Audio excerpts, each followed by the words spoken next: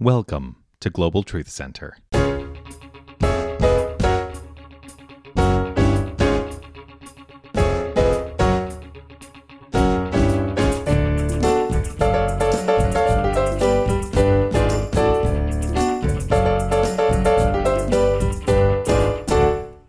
So my talk today is a question.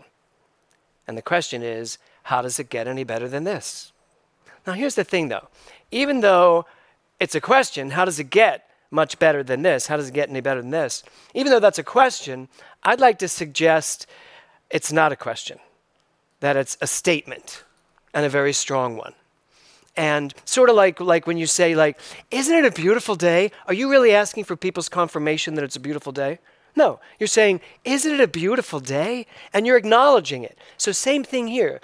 How can it get any better than this? It's an acknowledgement that it's amazing right now. How could it get even better? And yet, we keep ourselves open to where it could get better. So the question becomes, is that where you are in the midst of this whole thing? In this pandemic, this year of isolation, all the things that have happened in our lives?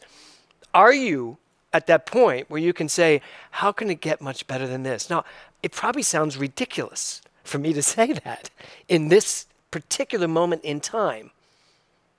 But philosophically speaking, energetically speaking, and scientifically speaking in terms of metaphysics, to be clear, it's the truth. How can it get any better than this? And when we say that, we're actually leaving room for the universe to answer us. And in a good way. How can it get any better than this? Watch. And that's what the universe says. But it only says it based on the belief you have about the statement itself. Because really, if you're saying, how can it get any better than this, sarcastically, or hearing it and going, really? That's your statement, and that's where you are, and that's where we start this talk today. I love this line, don't limit yourself like that. And it's such a great hook, too. Don't limit yourself like that. It just sounds great, and it feels great. But we do limit ourselves. We limit ourselves every time we think anything that is not at that place of, how could it get any better than this? We limit ourselves. Because as soon as we're thinking it, we're creating it. And that's where I want to start this month. What you are thinking is creating something. We know that. We teach that. But I think we teach it, we know it, we understand it. But do we embody it? Do we believe it so wholeheartedly that we are smart enough to stop thinking the things that are creating the things we don't want? That's what I want this month to be about for me. Ernest Holmes said this. He said, there is a limitless power at man's disposal, his mind, which is the one mind. Now, I know that sounds simple, and a lot of you are like, we got that in Science of Mind 101. Yeah, we did. And yet I've gone through 101, 102, 103, 104, 201, 202, 203, 204, 300, the practicum, ministerial 1, ministerial 2, and then 18 years of ministry. And I still read that sentence, and I'm getting goosebumps. I read that sentence that my mind is the most powerful tool I have because it is the one mind. And I feel like I am just starting to understand what that means. This one mind. That there is one energetic field, this one quantum energy that I am. And that this individualized expression that I am is just the funnel. It's the tool used to unleash all of that. And all of that is nothing more than pure creativity. That's what it is. So when I hear that Ernest Holmes quote, there is a limitless power at man's disposal. Just listen to the word limitless. There is a limitless power at man's disposal. Don't limit yourself like that. Don't limit yourself into thinking you are a tiny part of this. That's where the I am God comes from. You are the entire limitless power of the universe. The one mind, yes, showing up as my mind, my individual mind. But just because it's my individual mind doesn't mean that I am not the entire one mind thinking through me, as Mindy's is through her, as Margaret's is through her, as Daniel's is through him. And yet, when we back it up, drop down that tunnel, we back it up into the allness. And the problem is The problem can be that sometimes we don't live from the allness. We live from this myopic little place where we see the world and all of its problems. And then when we say, how could it get much better than this? We don't mean it. We actually don't even say it. I'm glad that you actually said it in your song.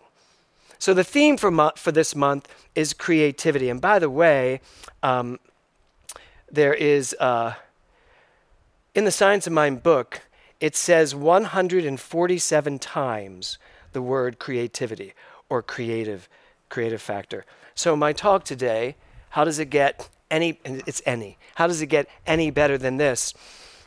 My whole point today is this understanding of creativity. There's, Ernest Holmes calls it the creative factor in the book. The creative factor. There is an aspect of you, frankly, to take it from 1927 to today, there's not just the creative factor, and there's not just an aspect of you, it's the allness of you. It's what you are. You're nothing else. You are nothing more than creative energy. That's it. There really is nothing else for you to be other than creative. Because if you're going to tell me, well, no, I can also be, I can be, dynamic, or I can be sad. Those are attributes. Those are personality traits. But it's all part of you using your creative essence, the truth of who you are, to create those things. So there is nothing else for you to be. So when he says the creative factor, I think we've grown past that.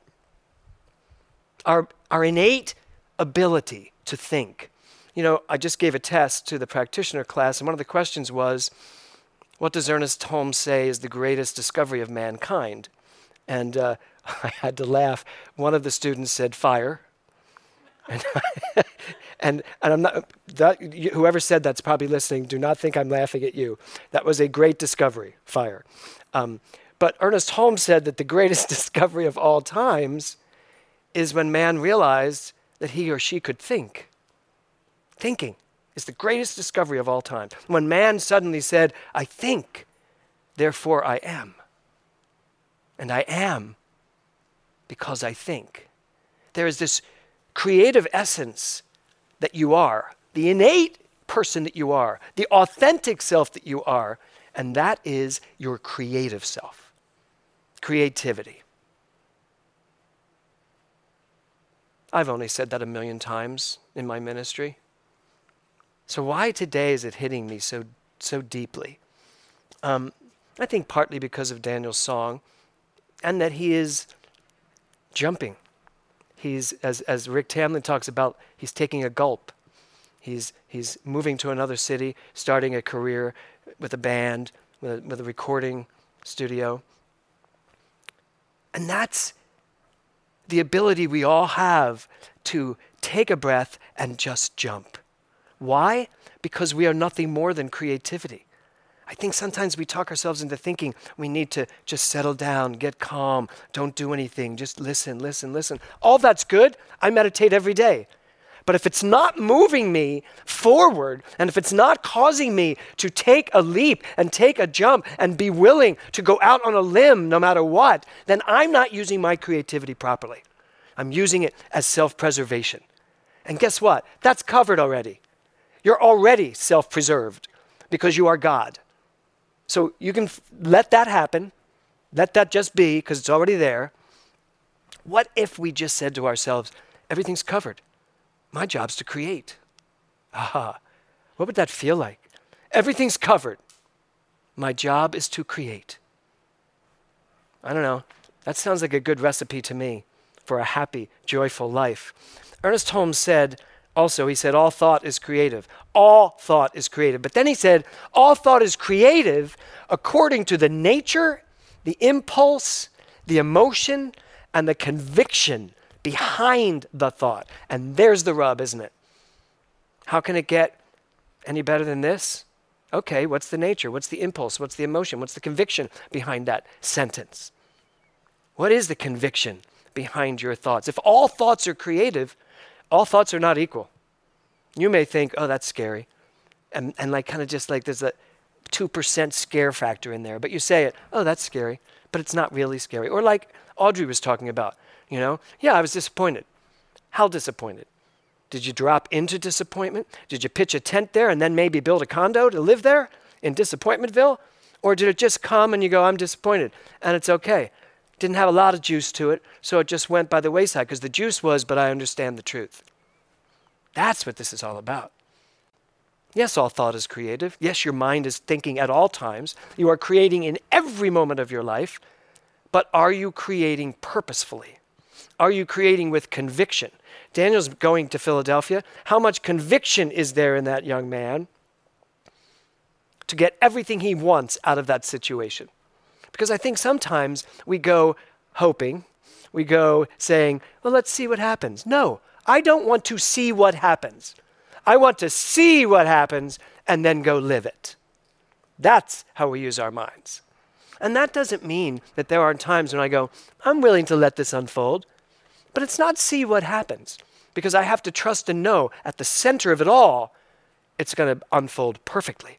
And then I can use my mind, because Ernest Holmes has another quote in here about our imagination. He says this. Later in the book, he says, the imagination is what's creative. Backed by conviction, it propels your life in the direction you set for it. Please tell Brad to listen to that quote. That's his word, propels. So if the imagination is creative, and if backed by conviction, it propels your life in the direction you set for it, then one of my questions to you for this month is, how much of your imagination are you going to let out this month? If creativity is the energy back of imagination, and if we're going to focus our month this month on the creative aspect of who we are, which is the only thing we are, then the question has to be, how much imagination are you willing to let out this month? How free are you willing to let your imagination roam? You know, Kevin and I are looking for a second home in Palm Springs, and our real estate agent sent us a picture. He said, "What, do you want to go look at this place?" And it popped up, and I was like, wow. And I'm looking at it, but I hadn't looked at the price yet. And I'm looking at it, and I looked up top, and it was $7 million. And I was like, I hope he's kidding. I do have a little bit of responsibility when it comes to finances. Not that anybody would ever sell me a house for $7 million at this particular moment. Or would they? I don't know. It was a beautiful house. My first thought was, though, I can't clean that much of a house. It's way too big. And then I was like, no, I'd have a cleaner. I'd have housekeepers every day. And I'd have a yard person, which I have now for the house I have. But I noticed in my mind, I was like, oh yeah, $7 million home. For some people, that's too small. So my imagination was, and Kevin actually was really good with it. He went, as soon as I win the lottery, we're just going to buy it. And I was like, he actually thinks he's going to win the lottery someday. Don't you, Kevin? Yep. Yeah. Kevin actually believes he's going to win the lottery. Now, here's the deal. I know I'm not going to win the lottery because I don't play. I don't buy the tickets. And I don't buy them because I know I'm not going to win the lottery. So if I know I'm not going to win the lottery, and I don't really want to take the time before you all sign to mind me to death, I don't want to take the time to convince myself that it's a possibility in my life. I'd rather just go, I'm not going to win the lottery. I'm not wasting the money on it. But Kevin, he can win the lottery. And that, since he's my husband, means it's half mine. So I am good with that. I am totally good with that. And then he can buy that $7 million home that I can live in as joint property. So how much are you going to let your imagination expand this month? That's really what we're here to ask ourselves. That's what we're here to know. So how can it get any better than this? You have the infinite ability to make your life whatever you want it to be. Do you know that? Do I know that? So clearly that I don't ever use my mind to think myself out of what I want. I don't live in the yeah buts. How many of you still have yeah buts? Yeah, but I know we all do. I have them. And yet, everything we teach, everything we know, everything backed by conviction, life will propel you in the direction you set for it. I know that. Notice it doesn't say, backed by conviction, your imagination, your creative essence will propel you in the direction you set for it based on your income, where you are. But it doesn't say any of that. It just says backed by conviction. The problem is my conviction sometimes is built on my past and on the present worldview and on race consciousness that has brought me to this point in life.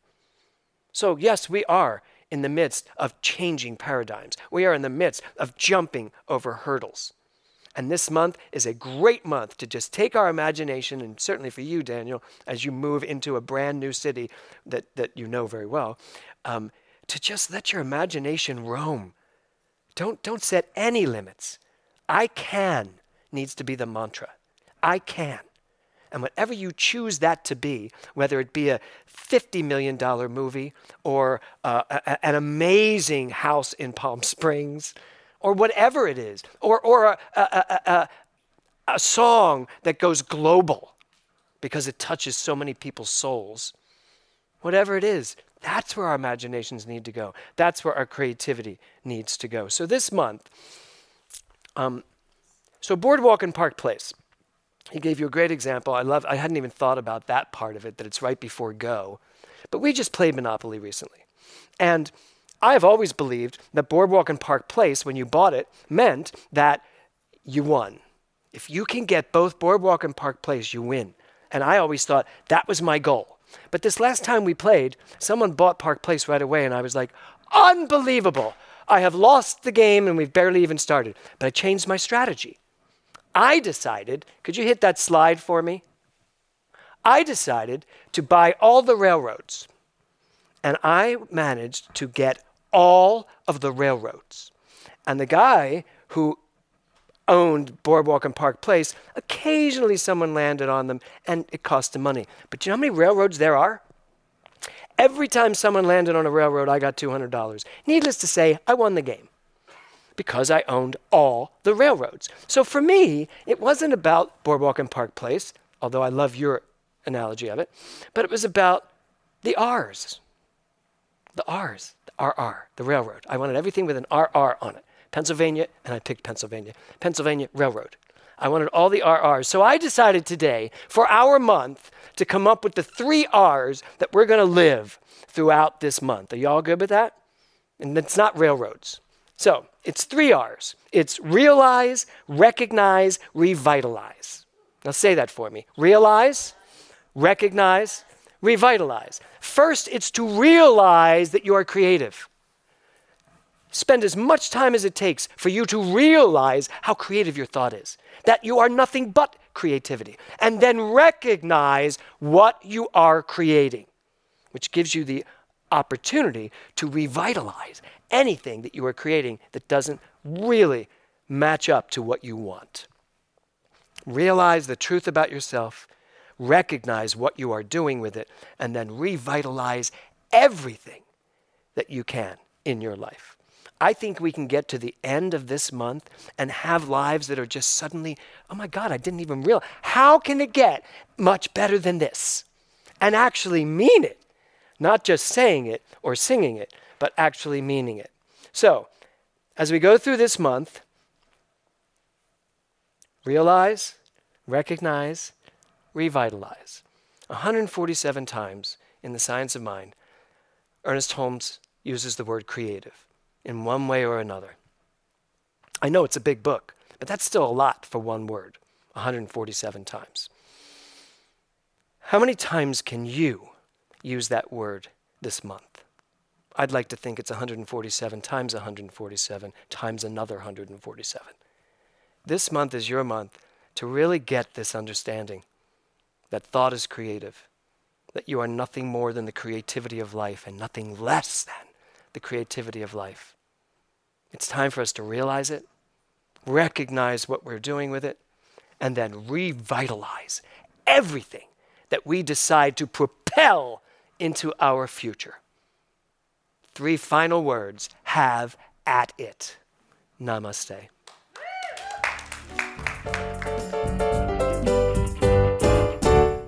Hi, this is Dr. James Mellon, and I want to thank you for listening to the podcast of My Sunday Message and ask you for your support.